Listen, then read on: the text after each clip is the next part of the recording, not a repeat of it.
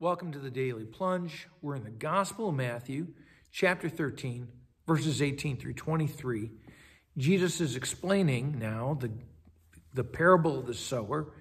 And as we talked about yesterday, the parables are not meant to necessarily give us more understanding of the kingdom. If anything, they're meant to reinforce the law. So, the first soil is the hard-packed ground of the path. Jesus says this is like the one who hears the message of the kingdom. Evil one comes and who snatches away right away.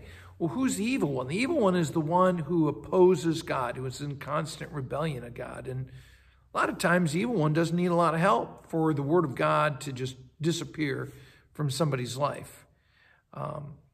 The next one is the rocky soil, the shallow soil. They hear the word, they receive it for joy, it sprouts up quickly, but only a short time, because once trouble and persecution come, they fall away quickly. But what is trouble and persecution?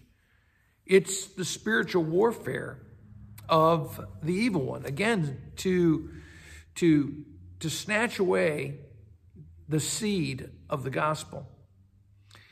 And then comes the seed that's planted amongst the thorns or the weeds.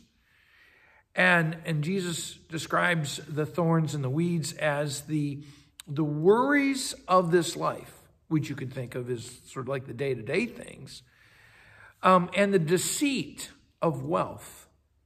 And so wealth is the blessings of wealth are part of the problem. And he says that the worries and the wealth choke the word and make it unfruitful in a person's life. Again, who is trying to keep the word from being fruitful? It is the evil one. And just tapping into the sin in our life makes this happen. So then comes the good soil. And Jesus says it's the one who hears and understands. But Jesus just got done telling us that most folks are not going to hear and understand. And no one's going to hear it and understand on their own ability, right? Even Peter comes to see Jesus Christ as the Messiah. Jesus says in chapter 16, because the Father reveals it to him. And so the one who hears and understands, the one who hears the word and understands is the one that God has opened up that seed in their life.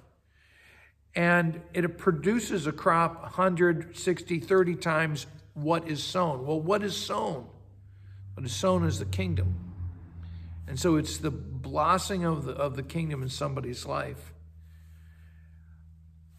So I just continue to think about how I'm all of those soils. I can be the hard path. I can be the shallow soil. I can be the thorny soil, the weed infested soil.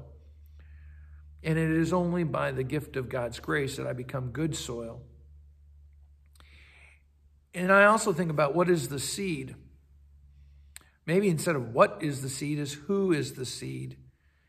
And Jesus is that seed, as he says elsewhere in the Gospel of John, that unless a grain of wheat dies, it cannot give life. And that's what Jesus does. He dies and he gives life to us. Well, thanks, friends. Have a blessed day.